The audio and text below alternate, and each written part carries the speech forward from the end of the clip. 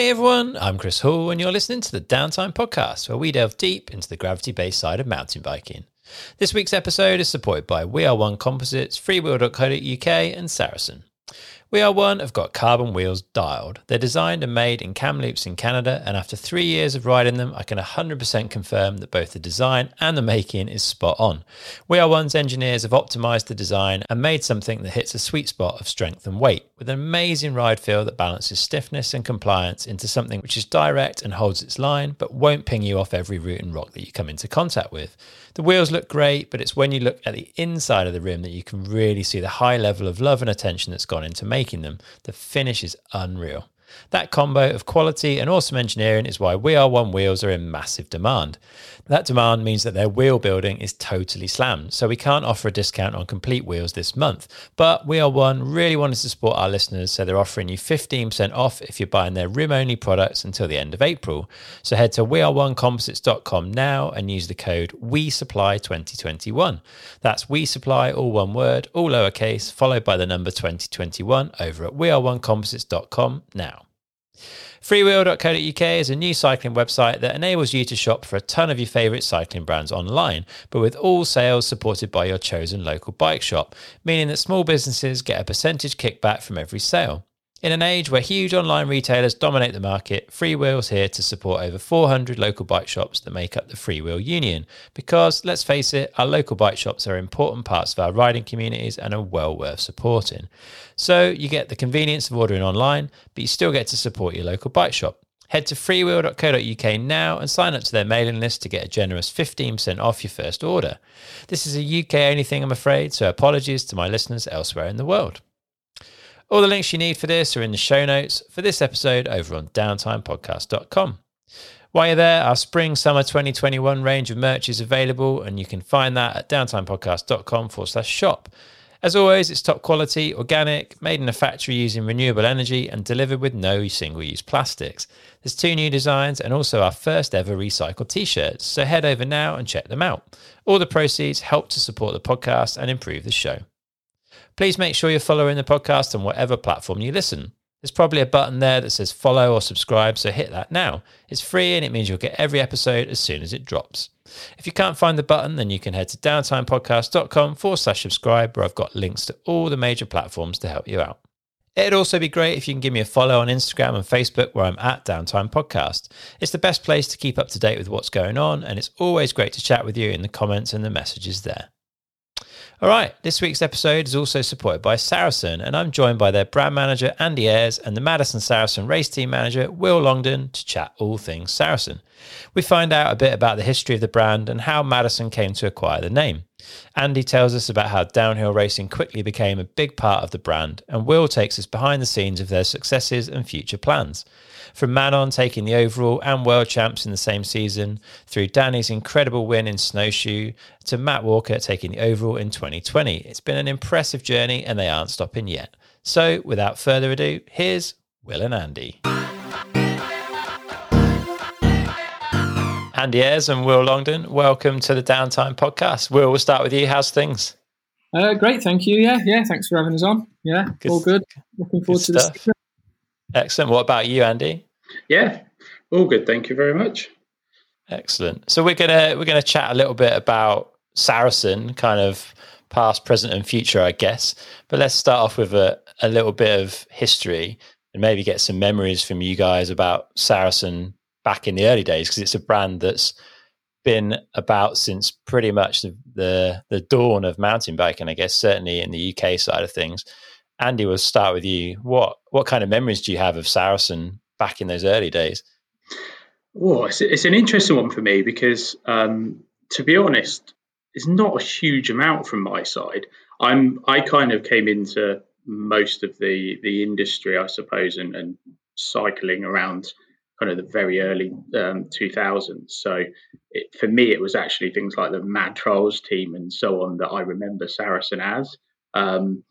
I do remember, like, one of my friends' dad had a really nice Killy Flyer that he'd sort of cherished for many years, and my friend at the time managed to drive over it with a tractor, which probably didn't help much in the in the sort of father-son relationship in that household. But so from that side of things, not a huge amount. So obviously, I've been with Madison for a long time, but my kind of early days of Saracen really are quite limited, if I'm completely honest. So.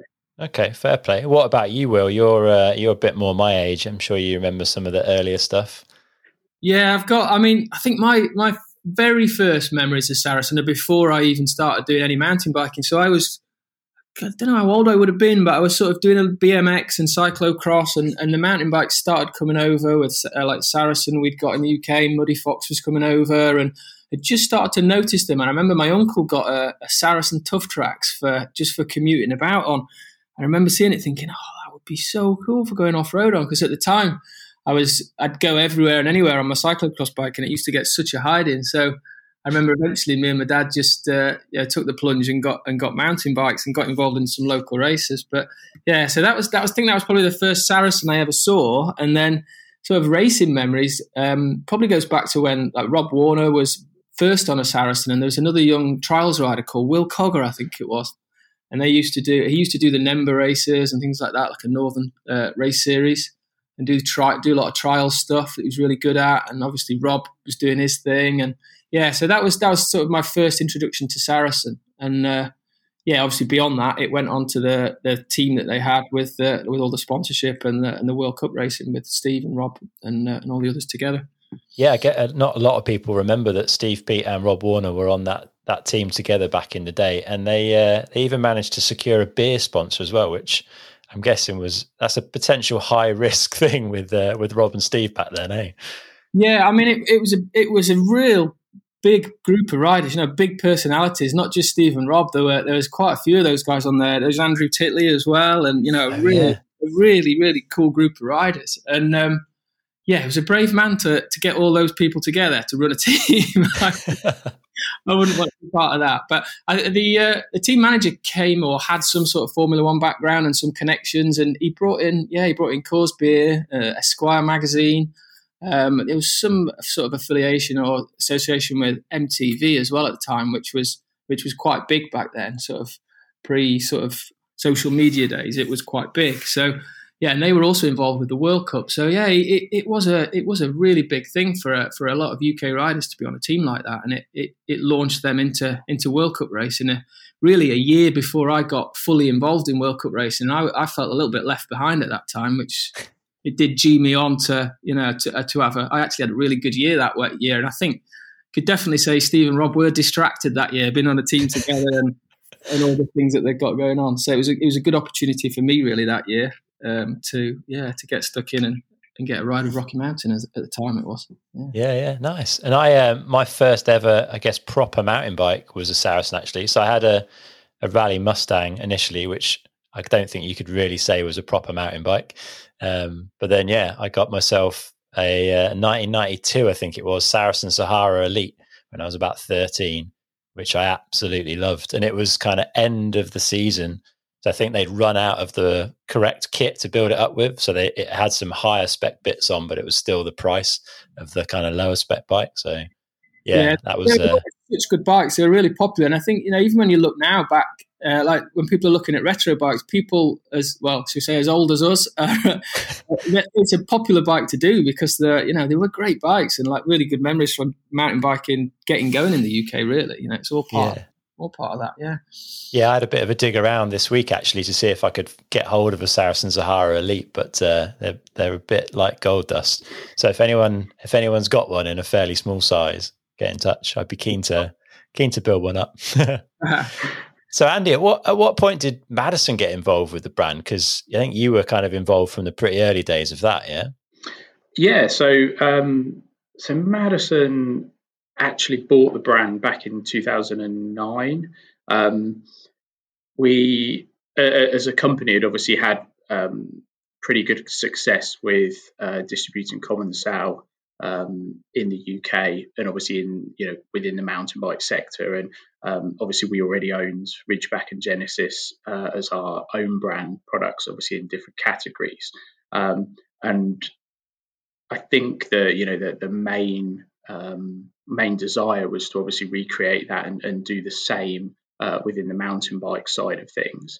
I know Dominic, our CEO, had certainly been looking around at different ideas, and obviously the idea between buying a brand or creating a new brand, etc. And obviously both came with their different challenges. So Saracen was deemed the best idea at the time, and yeah, that's where we've been and cracked on since. So. And it was literally just the name that Madison brought, yeah, and they didn't bring across any of the team, any of the kind of existing infrastructure of the brand. No, so literally the only thing that we bought as a business was obviously like the intellectual property. So essentially the brand name and all of the rights to any of the previous model names, etc. So as a business, essentially we wanted a completely clean start, a blank sheet of paper, but just obviously with the information that we could move forward with. There was all sorts of obviously different things in the marketplace at that time. I know that Halford certainly had a license agreement, for example, with the old Saracen to produce a considerable number of bikes, and that was one of the first things that obviously Dom had cancelled that contract. So it really was just a complete start fresh. And I think the thing is, we going back to kind of the other own brands that we already do or did at the time, we'd created, so Genesis, the gravel brand, so that, or the adventure brand, I should say, had actually come out of sort of a sub brand within Ridgeback originally. And obviously over the last 12, 15 years, we'd obviously created Genesis and built that up from scratch. So as a way of doing it, it's obviously quite complicated and actually probably as time consuming, as expensive as starting fresh, and also trying to, let's say, recreate a brand. So that's kind of where we got to. And really the aspiration obviously was to make Saracen great and back to what most people obviously remember Saracen as, certainly in the at the start in the early 90s. So yeah, and downhill racing became a part of that pretty quickly, and I think with a focus on sort of the grassroots side and developing younger riders, that's where you came in, isn't it, Andy? You led that program. Yeah, so I was sort of lucky enough to be involved with Saracen pretty much from day one. So I'd been with Madison for a long time previous, and when Saracen was brought in, Dominic had also brought in a new brand manager called Simon Wild, and he was tasked to essentially create and build an entire new range of product. We had a new graphic designer, and we had an engineer based in Taiwan at the same time.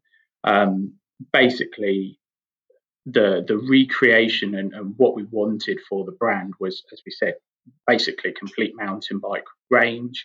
And downhill had always been, I think, on Dominic's radar since the huge input that Madison had with the Animal Common Sal team, with obviously the Athertons on.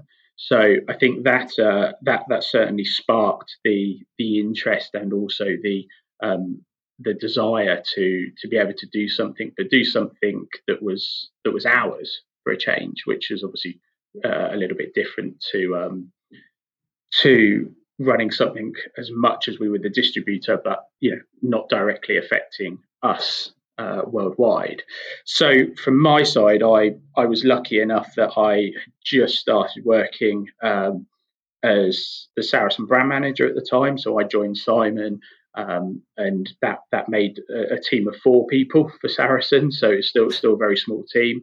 And my previous, I suppose, hobby and experience really was from grassroots racing. So I'd been lucky enough to spend many years in youth and junior racing, and at the, I think, 2005, I managed to completely blow my knee to pieces at Kunkan, so that kind of stopped any of my racing side. So I was really looking and at the time had kept involved with the racing, and I'd started to manage a separate team at the time.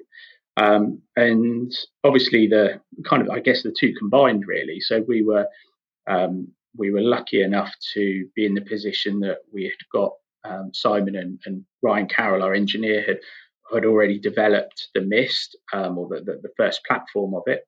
So we had those bikes landing in 2000 or late 2010. And when we were discussing kind of what we wanted to do and the business's aspiration for Saracen, as I said, everything kind of joined together, and we kind of managed to take it, I guess, to the next level. So it wasn't just it was a development team, but it was a development team within the UK, with a couple of riders obviously being supported to go to the World Cups or selected World Cups. And really, yeah, we kind of went to the first national after kind of, I suppose, getting into it a little bit late for setting up a completely new team. But we arrived at the first race. We'd got the big race truck. I think probably turned up as the, either the top or certainly the second most professional team within the UK national at that time. And it really was, I think, probably one of the first teams to have a rider in almost every category as well. So we started, I think, with six riders in total. So, yeah, who did you have on that team in the first year? So yeah, the first, I guess, probably most commonly known is obviously was Manon Carpenter. So obviously I'd known of Manon, and I knew Manon's dad for a little while before sort of reaching out to talk to her about the Saracen team, mainly from racing, obviously the Dragon downhill series, like I think probably a lot of us have done over the years.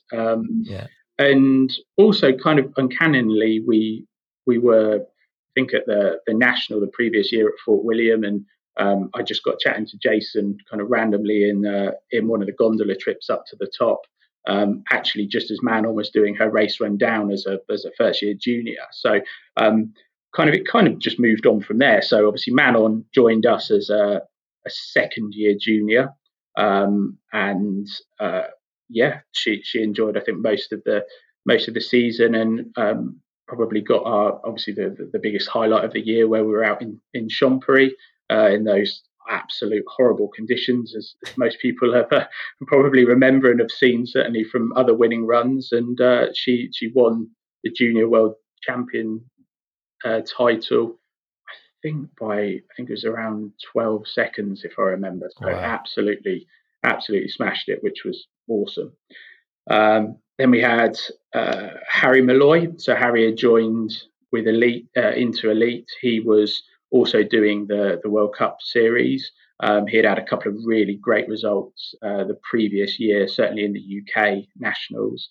And Harry had always had a really nice kind of professionalism, I guess, and always liked to help out with the team. And he certainly helped Manon, I think, through that first season of racing. Kind of supported, but also slightly privateer when they were out at the World Cups. We had Jack Yagan. Jack had just moved up from winning the expert category in 2010. So he was also in Elite. At the time, he also had a secondary role kind of within Madison. So he was working within our marketing team. Okay. He also was a huge help to me for that first season, because obviously it enabled me to have somebody, within the business to be able to come and help set up and do all the other bits and pieces that I'm sure Will needs about 15 people to help with the size of truck that he's got right now. But certainly for that first year, he really helped me. He also then kind of continued on, and he's now he moved into being the Saracen brand manager about 8 years ago, and is continuing to that's his role at the moment. So he's working very closely with me still now for Saracen. Then we had a couple of junior riders. So we had a lad called Josh Lowe. So he was a local lad to the south. He had, I think, if I remember, he was top. I think he was fourth or fifth of the national series the first year, and also Phil Atwell, which I'm sure again most of the listeners will know now. So Phil, again, super local to actually where we are based in Milton Keynes, and I'd known Phil for a number of years from racing kind of locally at Aston Hill, and also a few of the local other races. And Phil obviously joined as a first year junior at the time. He actually went on to win that series, win the series for the first year of the MPS in 2011 as a junior rider. And then we also had a youth rider called Will Weston. So Will again had come from winning, I think, the juvenile category in 2010. And then he was obviously racing his first year as a youth rider for Saracen. So that was the team. So that was the 6 riders. And in terms of, let's say, the rest of the team, it was pretty much myself at all of the races. I had some family members who were also helping out where possible. And it was kind of the first start, I guess, into to the evolution of Madison Saracen and where it went to. As I said, we had a really awesome race truck at the time, which was only kind of beaten, I think, kind of later in the season by the massive Commencal truck that the Athertons had got, and but it was really nice to actually have a kind of a professional support system for some younger riders, and essentially run it as the corporate team that Madison Saracen was at the time. We also obviously had some great sponsors in the first year, which I couldn't really have asked for anything better. We're lucky enough to obviously have a warehouse full of some of the best components in the world, like Shimano, Maxxis, etc. But most of those guys directly supported the team, even in that first year, and people like Fox UK at the time, they had come on board and helped us with some with all the suspension items, and obviously a lot of those relationships are still continuing to this day, which I think we're all quite proud of. And obviously it's a really nice relationship between Madison Saracen, and also those team sponsors. Yeah, nice. And Will, you got involved with the team in 2012, I think. How did that come about?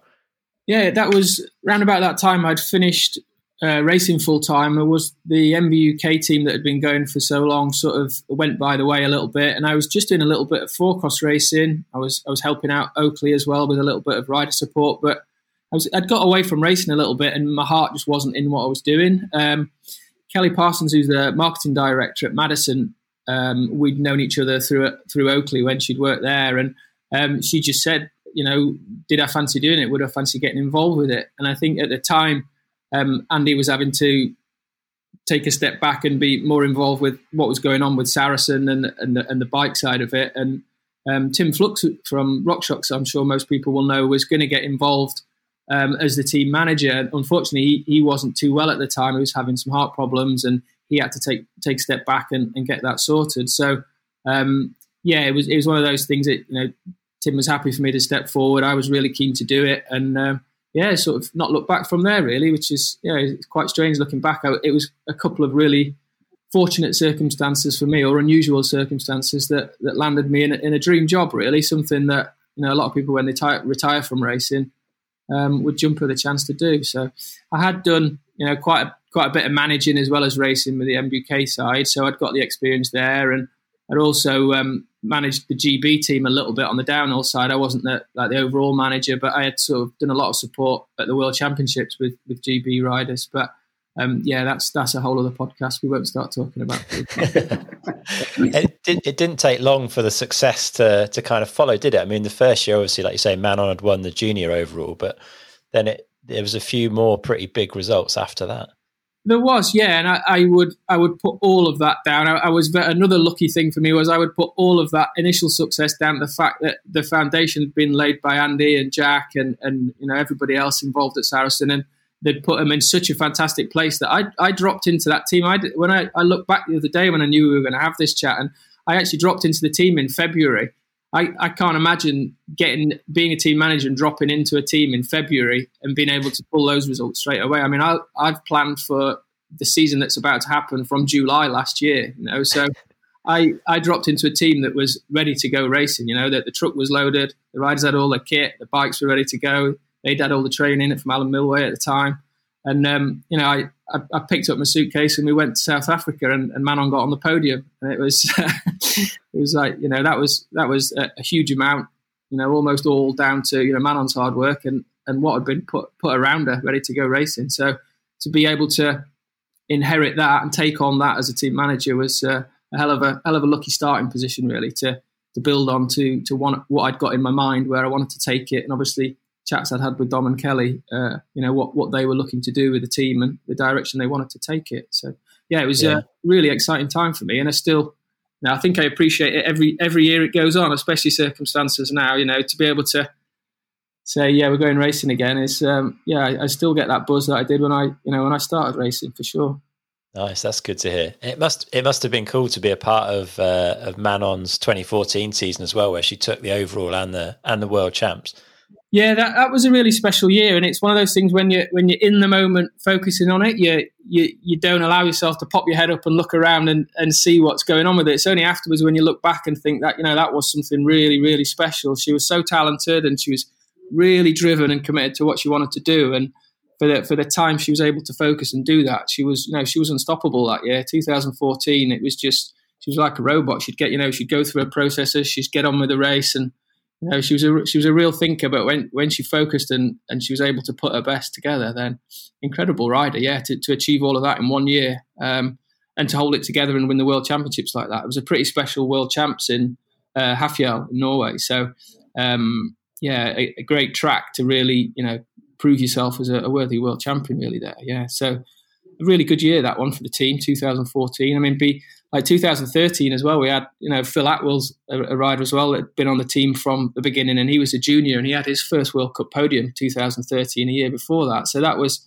a real big thing as well, really. There's to have two British junior riders, young riders brought through on a team like that to be right up there on the world stage was, it's no small thing, really. And it's something that my generation takes a little bit for granted. There's always been that, that rivalry between British riders doing well at international level, and to be able to kind of carry that on, and that UK scene to be able to carry that on to be achieving at international level is it's really cool to be a part of still.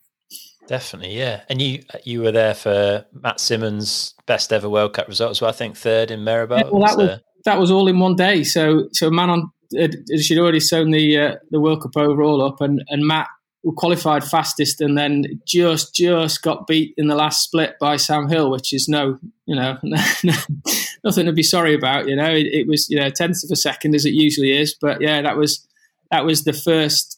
I think that was the first thing that put it in our minds that it'd been, we'd tick the boxes with the women's race. Manon had done everything that could be achieved, and it was like, right, we've got one more box to tick now. Let's see if we can do that in the men's. And when Matt achieved that, I think that was just that planted the seed for us, really. Yeah, definitely got some real traction going, and I guess moving to some of the riders that you've got with you now. I mean, Matt Walker's been with you for a long time, and in 2017 he took junior world champs title in Cairns, and that was a pretty big one, wasn't it? Because I think that was the year that Finn Isles was really quite dominant, and I think it was fair to say most people expected Finn to take that one. Yeah, I mean, it's a funny one. It's quite nice. If I waffle on, stop me. But it is true, and it's just really, that is the perception that everyone had at the time, and it was justified because Finn was a hell of a rider as a junior that year, and he still is. But he had a hell of a ride that year, and he was winning a lot. And of course, he had a team behind him that was really pushing him. He had Red Bull behind him that was really pushing him. So he was put out there as unbeatable, and it was his to lose, basically. But coming back to our side of the story, we knew that we'd been looking after Matt since he was first year youth, and I've never taken Matt to a race that he couldn't win. But we didn't shout about it too much, and maybe that was the right thing, the wrong thing. But he's always been a good underdog as a young rider. He was always a good underdog, and if you take him to a national championships or anything like that, he'd never lost to the national championships in any year as a youth or a junior, and then first year elite. So 5 years as a national champion, unbeaten. So we know that he can deliver on the day. So we'd worked hard. He'd worked hard. It was what he'd always wanted. And yeah, we just kept at it and kept at it. And that year in the World Cup, everyone kept saying, oh, Finn was unbeatable. Finn was unbeatable. Matt beat him in 2 World Cups. And going into Lenzerheide, they were really close on points. We felt it could go either way, but the media was pushing that Finn was unbeatable, and that was, for us at the time, that was fine. That was fine. We knew where we were. We knew what we wanted to achieve. So, and then Lenzerheide, Matt actually had a head injury, had a concussion in practice, and I immediately pulled him from the race. And it was a really tough thing to have to do because at the time he was fighting for the overall, but we said, look, this could have a long-term implication. You have to sit this out. We have to let the overall go, and we have to now, look a month or so down the line and say, we've been looking at this World Championship for a long time. Let's be on, let's not be on the back foot on the World Cup overall. Let's just go for the World Championship. Let's really go for it. So, he'd won the World Cup there the year before at Cairns as well, which nobody seemed to put a tick in that box for that either. He'd won the World Cup the year before on the World Champs track. So he had that in his back pocket. He'd got Phil Dixon training him specifically for that race, a real physical bottom half to that track. And he'd put a lot of work in and he was ready for it. So we went there expecting Matt to win. We went there with the focus on Matt winning that world title. And we'd been working towards that since we put him on the team as a youth rider. So, everyone else's perception was we're going to go to the World Champs and watch finals, sew everything up, and we were going there to spoil the party, and that was, and we did it, and we weren't surprised, and it wasn't a shock to us. It was just, we've done it. Well done, Matt. So it was a really, really special moment for us, and it's so weird for me, and I understand why, because I'm in this little bubble helping all of that happen. But meanwhile, everyone's like, "Oh my God, Finn Iles didn't win," and I'm like, "What are you on about? Of course he didn't. Matt won." We had no doubt. We were just focused on helping Matt make that happen. And it was a really, really special moment to have a rider from a young age to bring him through to where he is now as well. We'll talk about it in a bit, I'm sure. But to get him to a junior world title was fantastic. Yeah. And then another box tick for the team as well, really. We'd done it with Manon in the women's, and then to do it in the men's category as well. It was just working our way up the ladder, really, as a team. Yeah, it's awesome to hear. But I mean, you guys, I don't think you've made any you've not tried to hide it. You were always keen to get that men's elite win. Why is an elite men's win so important to brands?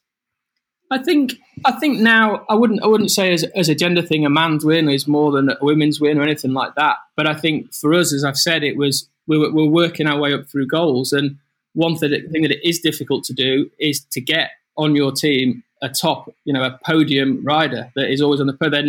They're not lined up for sale. There's only 5 spots on that box, and there's more than 5 teams. So there's not enough to go around. So you have to present your team in a way and set up your team in a way that it's attractive to one of those riders. And the bike has to be right, the kit has to be right, the support has to be right. So you've got to put all that together and have a little bit of a history behind it. It's like going for it, it's like the CV reversed a little bit. You're not the rider isn't coming to you begging. You're showing what you can offer the rider when you get to that level. So we had riders from young, like Manon, she was a young rider and she developed through on the team. So if she stayed within, she could see that benefit of the team. But it's a different thing to take a top elite rider from one team that they're on, doing well on, and bring them into your team.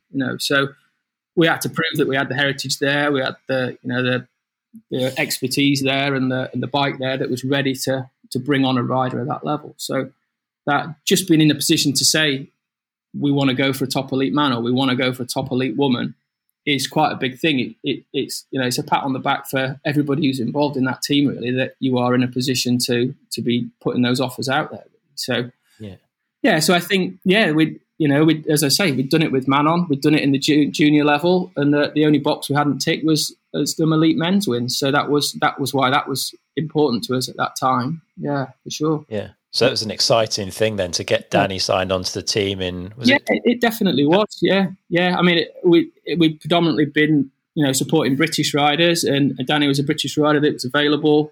I'd known Danny for a long time, and it was just the right man at the right time, and it all worked out well. So it was good. Yeah. Yeah. So let's talk a bit about that snowshoe win then. So that was the first men's elite win for the Madison Saracen team, final round of the 2019 season, and it had been a hell of a season with that intense overall battle between Loic and Amaury, and then Danny kind of slid it in there in that last round. How was that for you guys and for the brand? Oh, I mean, yeah, for any brand to be involved in something at that level, it's incredible, isn't it? It's fantastic. But for mountain biking and for the Downhill World Cup, that was such an amazing day. For the season to end like that, it doesn't. I've been involved in World Cup racing since about 1995, so I've not seen many ends to a season like that one. It was, and for Danny to be in the middle deciding the fate of that overall just really added to the drama. Last man down, deciding the whole thing. It was just a really, really good feeling for everyone, and he was just down on splits. But I was watching him ride, and you just get that feeling. I think everyone that's seen Danny ride a lot, they can see something special happening, can't they? And it's it was really, really, it was really special for everyone. It was the end of the season, the last race of the year, all that going on around it. So just to be able to, to achieve, for everyone involved, to be able to achieve what we did that day and what Danny did that day, I think was just a really nice thing for the team, for sure. Yeah. And I guess at that point you've ticked quite a lot of the boxes, apart from, I guess, world champs in the men's elite. So let's talk a bit about 2020, like coming off the back of that 2019 season. What are your expectations going into 2020 for the team? Well, initially, I think part of bringing Danny on wasn't about. I mean, we know, everyone knows Danny can win a World Cup. It was about a World Cup overall as well. It was about trying to. And Matt wasn't. At that time when we brought Danny on, Matt was on a journey towards being one of the top riders, we felt, but he wasn't quite there. And to bring someone in who could, help bring Matt along, and just from being on a team with someone like Danny, just bring him along, see how Danny operated, see what he could learn. So it was all part of a little journey towards looking at getting a World Cup overall in the men's. That's the ultimate goal, I think, for an international team like that. So I think going into 2020, expectations for everyone changed dramatically from wanting to achieve a World Cup overall to wanting to go racing just once, maybe, if we were lucky. Yeah. So but I think we were ready for it. We trained for it, and when it actually came around, Matt, quietly we went into that, and the work we'd done going into it, we had myself and Phil Dixon, who coaches the team, and Matt. We were nodding to each other. We could see something in Matt that had changed. He'd really taken that pre-season time, that extra pre-season time that you've probably heard him talk about in interviews before now, but we'd said to him, look, you've got the equivalent of 3 off seasons here to really step yourself up fitness-wise. He's always had the talent. Fitness-wise is that extra bit that you need at the very top of the elite level, and that extra, focus. But we just saw something a little bit different, and we felt like, maybe initially we were saying, I think he can get an elite podium this year. I think he can get on the podium again. I think he's going to be right there. On a good day, I reckon he could get a podium at World Championships. And then watching him ride straight away, when we got to those first few races, it was like, this has really got legs. This is going to go somewhere. So it was. We were quietly confident that he was capable of something special, but what he did finally achieve was just incredible. Yeah. What was it like, kind of watching that unfold from your perspective? At what point did you start to think, "Oh, hang on a minute, this could be on for the overall"? I think only Sunday morning when I was sewing the leader's jersey up to make it a little bit tighter. I think he was doing so well at just taking every race as an individual race, as an opportunity to win it and nothing to lose. Whereas I think looking on, most people would think, "Oh, he's just got, just forget," and you'd think you'd go the other way. You'd be overcautious and think you wanted to look after that. It was every race, let's go and try and win it, and the overall will look after itself, kind of thing. And it wasn't until we got to that last race, and I sit and watch it now sometimes, watch him coming down that race run. It was such a mature run for a rider in that position, a young rider like that in that position, with riders like Loic and Greg around him riding so well, to come down with that sort of confidence in changing conditions. It was a little bit slippy up there, just to come down and throw that run together that was incredible. But throughout because it was a short season of 4 races, it was like every race he went to, he just approached it exactly the same way. Even that last run, if he had the different nerves, he didn't externally show it. He really just held his nerve, kept his cool, and just kept putting the runs out there. And it was really good. I didn't dare think about the overall, as I say, until sort of I was like, well, it's there, and it's also easily gone in a second, So let's just go race at a time. But yeah, we were. I take a sewing machine along with me in case we need to make any little changes and get serious at any point. And that leader's jersey was way too baggy, so I was sewing it up with about 30 minutes before he went up the hill, smiling to myself, thinking, there's worse jobs. There's worse jobs. Good effort. Yeah, just watching him ride, like you could see the confidence he had in his bike and setup. Like he was really like quite aggressive, I guess. Like you could see how hard he was pushing, and just confident that the bike was going to support him in everything. It was quite impressive to watch. That's true, and I've waffled on quite a lot about the racing, but all of this has only really happened because of all that support in the background and all that bike development in the background. Really, I mean, Matt was, as I say, from a youth rider all the way through. He was the first rider on the team to try the 29er, and he's been part of that development of that bike all the way through. So there was a point where we made changes for it to suit Danny a little bit more than him and things like that. But it always had to be a production bike. We always wanted it the bike the guys were riding. We wanted the people watching to know that that's the bike they could go and buy, because that's what it was all about, being able to achieve it on a bike that we designed for people to buy. So all that was going on in the background. We were going away racing, having a great time, but Andy and Jack and Simon and everybody in the background working on the bike, and Ryan back, the designer, all just make, as we were improving the team bit by bit, we were asking a lot of those guys to give us what we needed to be at the top, and they just kept delivering, really. So yeah, nice. Yeah, let's talk a little bit about the bikes, Andy. It feels like the silhouette of the bikes has remained, I guess, fairly similar over the years, and you've taken more of like an iteration approach to improving the platforms rather than completely rehashing them every year. Is that a fair comment? And do you think that's helped you get to where you are now? I think that's pretty fair to say, to be honest. I mean, I think from day one, the very first iteration of the Mist to kind of where we are, there's been absolutely huge change. But all of that really has only been based on the feedback from the team, or the need from the team, with things like wheel size changes and so on, which everybody has to jump on board when there's such a change to the normal dynamic of racing. And also, I think from our perspective, kind of that constant need to just push for, I suppose, a perfect product, or a product that everybody is as happy as can be with. I think we've been really lucky that over the time we've had some really great riders in many different forms as well, that push the bikes in different ways, let's say. So from Harry, having from the start, where you had, say, Harry on a large bike at the time, which probably nowadays would be classed as a medium to most people, I guess. And that was from sort of day one. But at the same time, we were still also trying to produce a bike small enough that Josh and Will, for example, could race on, all the way through to different riders like Sam Dale. He was a big lad. He was always renowned for being very hard on bikes. And he certainly put the bikes through their paces in the time.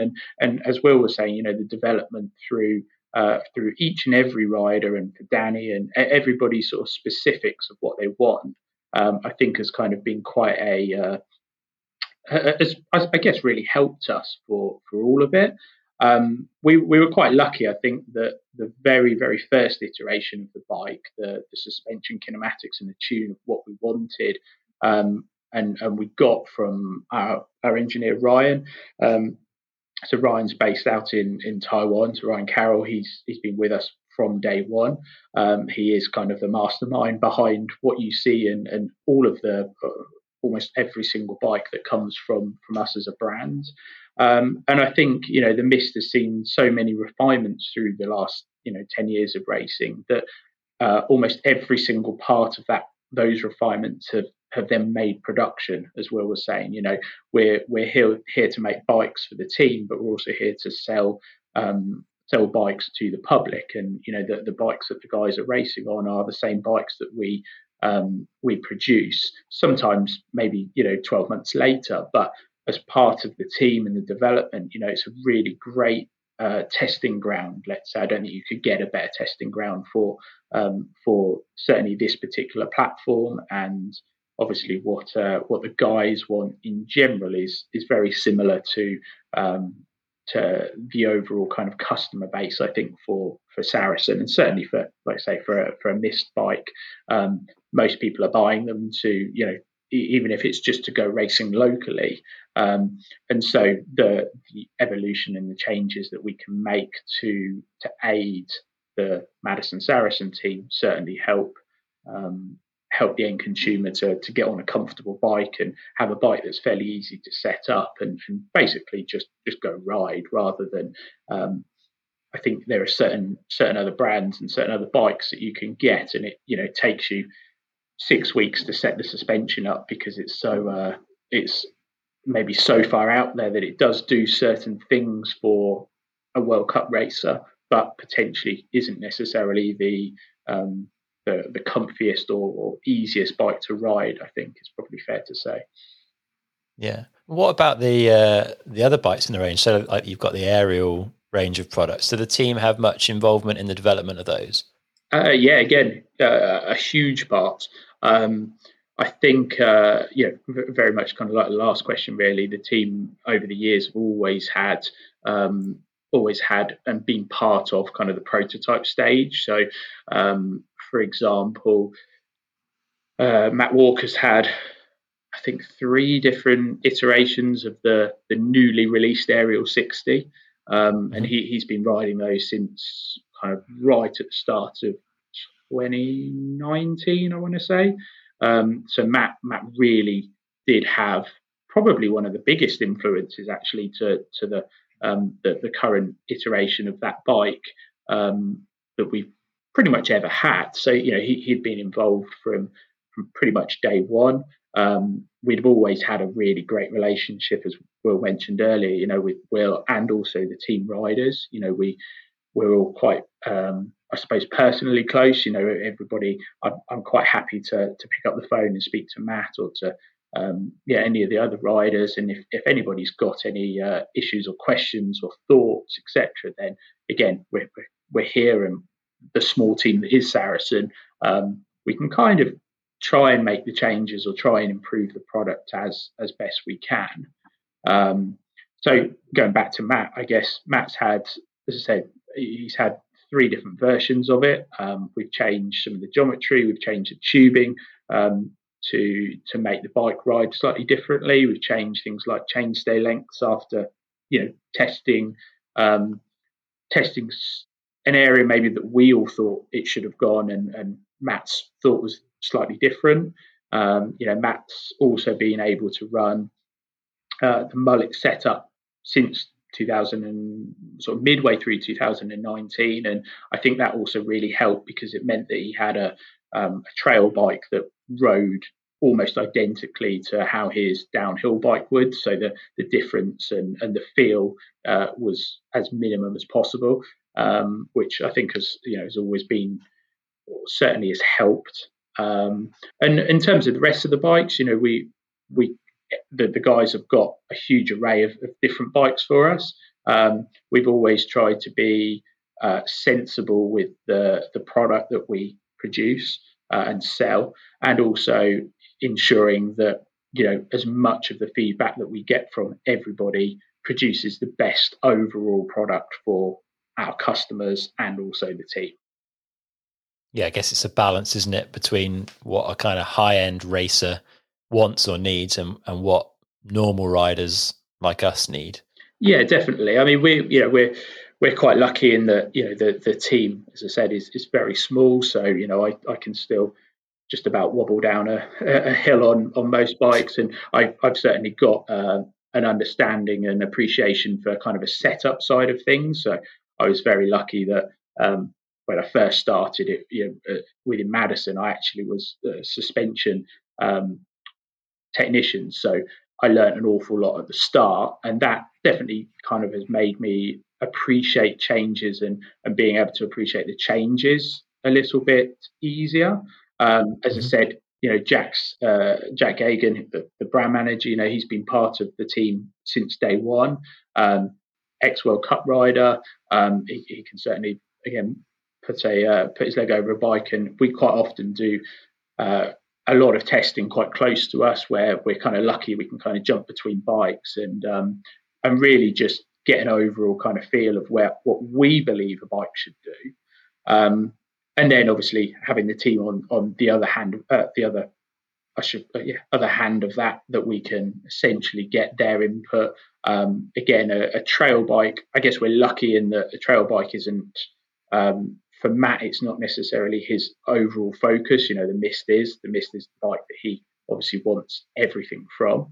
But we can have a really good open conversation about improvements and basically being able to test anything and everything that we want to, with both our side and also the team's input. So, yeah. How important do you think the race results are these days in how customers perceive bikes and whether they decide to buy them or not? Because there's the old saying, I guess, race Sunday, sell Monday. Do you think that's still the case? Is that an important part of things? Oh, that is a good question. I think from my side, probably a bit yes and no. I think it's, I think probably the easy way out of the question, it depends on the customer.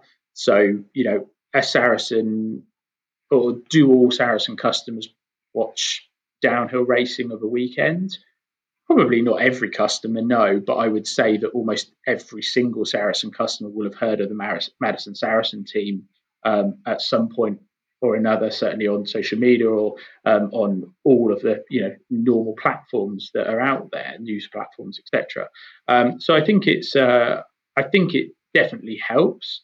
I think also certainly from my side, we're all a very small team really, and I think to be able to achieve what we have done with the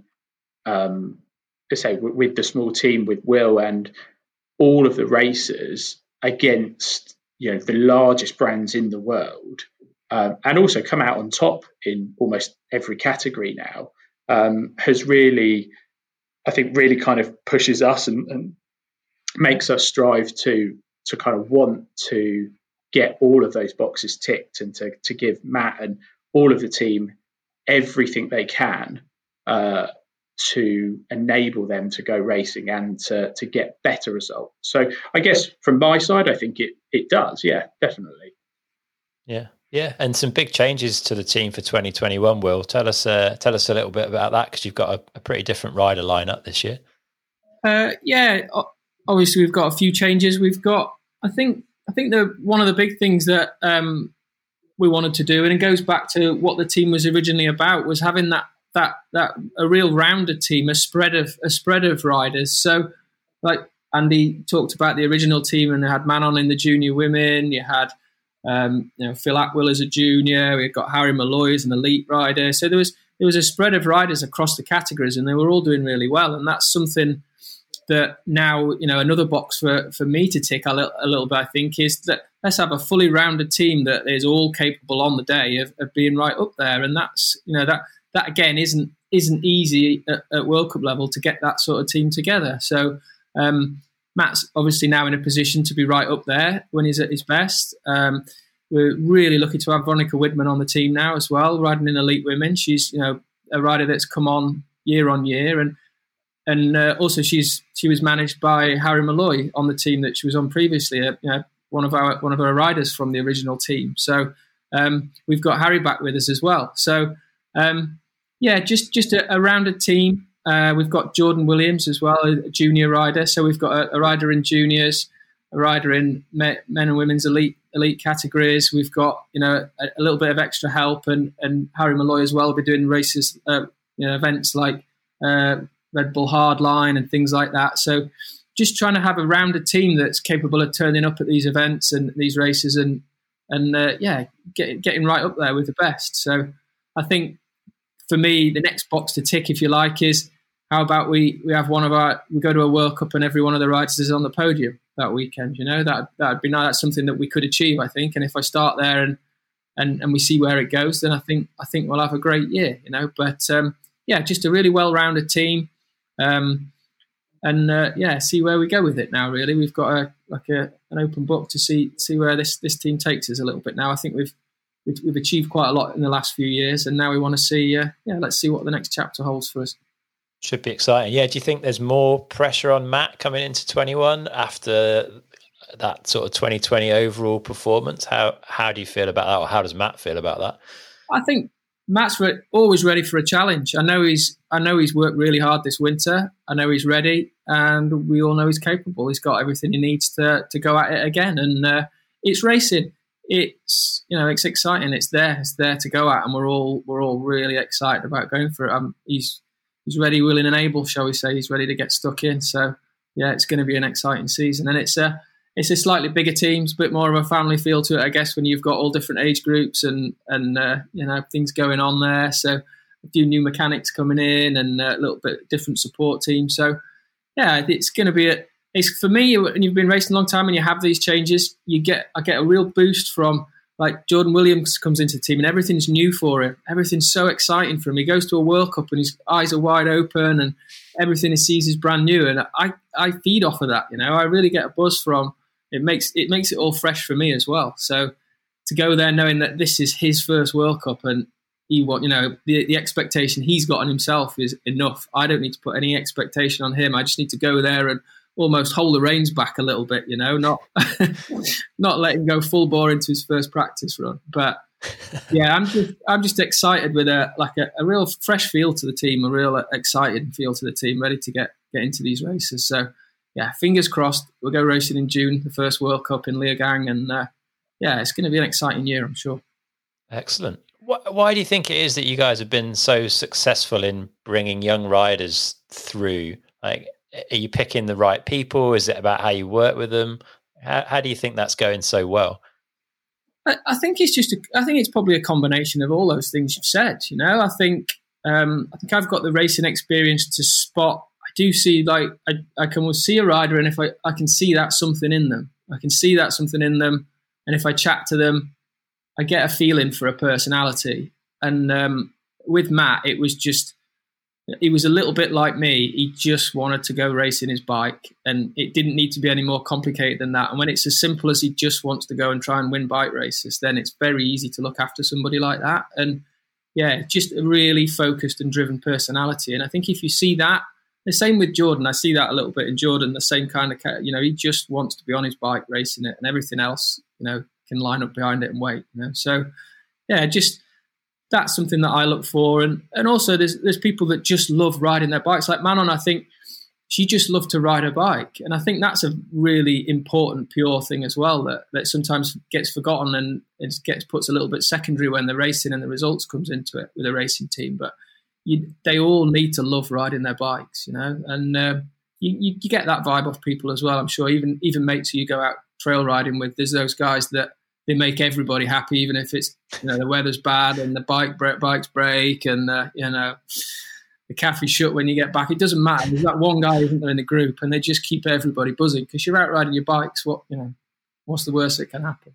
So yeah, just to have that combination of people around with the experience, the love to want to just get on and do it, and just let's big ourselves up a little bit here. Just what we've put together, as that Madison have put together, from Andy and Jack in the first year running that team, single-handedly going around everything, and everybody back at Madison getting behind that.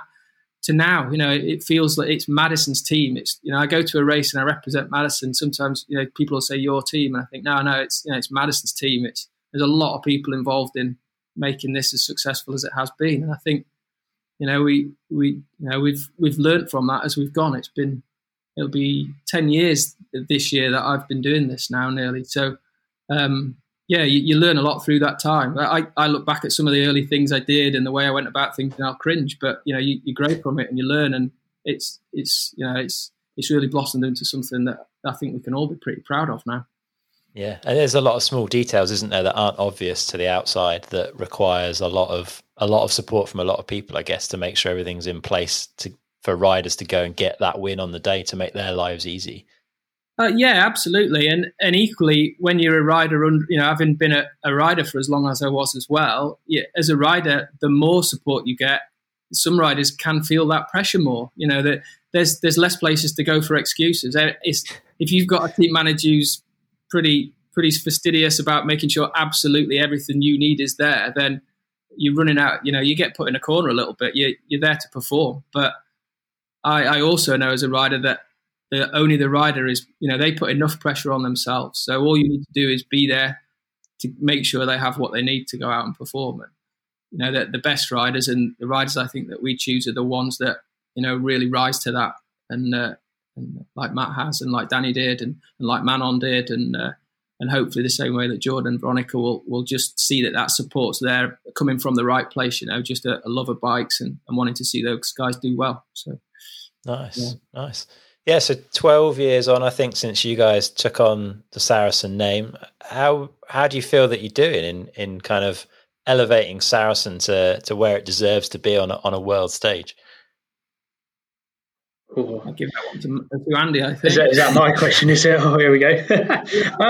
I think, to be honest with you, Chris, like 2021 has sort of been a really big step forward already for us in terms of like the brand and the product, and that's been a proper team effort from everybody within Madison, and basically getting that product here and delivering it to the customers, even selling out of a lot of the product already, which is just mind-blowing in comparison to maybe where we had been in the previous years.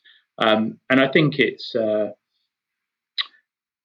kind of maybe the product's becoming slightly more refined. We're all here and we want to improve the product constantly. So when we do bring out something new, it's something that we want to ensure that everybody's on board with. There's a reason for it. And I think in terms of where we are worldwide, our focus still very much as a brand is really the UK market and kind of very local at this moment in time. But obviously, the bigger picture is the rest of the world. And I think certainly from the brand side of things, that really does allow, or Madison Saracen allows the overall worldwide stage to be there, and it's such a great marketing platform, and hopefully we can kind of continue that push forward and making the brand better every day. In terms of the race team, I think Will's already explained an absolute great description of kind of what we've always wanted to achieve with it, and I think everybody within Madison is the same or feels the same about that. I don't know of sort of many other companies. I guess everybody kind of gets behind it, and it really is like a proper team effort. The race team is fairly small as its own entity, and as per Saracen as a brand, I suppose, the people involved within the brand is quite a small entity, but the overall company and everybody involved really does make what we do happen, which is, I think, awesome to be involved with. So nice. And what's next for Saracen then? Lots, I guess. Obviously, as I say, we just launched 2021, which has been awesome, but I would say it definitely is kind of only scratched the surface really of what we want to achieve. We're sort of 3 to 5 years ahead really of what we're working on to the current market, and I think that's we've certainly got some great feelings and some great product coming. As I briefly mentioned, probably new markets, getting the brand out there rather than just kind of focusing on what we know. It would be really great to get sales all over the world as opposed to sort of in a handful of countries. Obviously, say new product coming, and I guess hopefully an elite world champion would be the full kind of bingo list. I think we'll all be as much as last year we were jumping at the telly and screaming from a brand perspective for Will and obviously Matt last year. I think we'll certainly be doing the same again this year, and if not, probably breaking all of the windows in the house as we scream louder and louder, and get sort of more G'd up about the whole thing. So. Nice. Yeah, Val di Sole is going to be an interesting world champs. It's never a track that people can hold back on, as it will. No, it's there's quite a few riders will go there and say you don't go to Val di Sole to ride for fun. It's pretty serious, yeah. If you tip in at the top of there for a race run, it's a lot of commitment involved in a track like that, and a lot of fitness and a lot of focus. It is a very worthy world champion at Val di Sole. So if we get any riders on a podium there, I'll be a very proud man at tea time. Yeah, for sure. Awesome. Good stuff. Well, if people want to find out more about the brand, where's the best place for them to head? I guess, firstly would just be saracen.co.uk. So that's, the main website. And obviously you can buy the bikes directly off there. And then I think it's Saracen Bikes on Instagram and Facebook and Twitter, etc. And then it's Madison Saracen for all team related items. Cool, nice one. We'll stick some links in the show notes for people that can find that stuff nice and easily.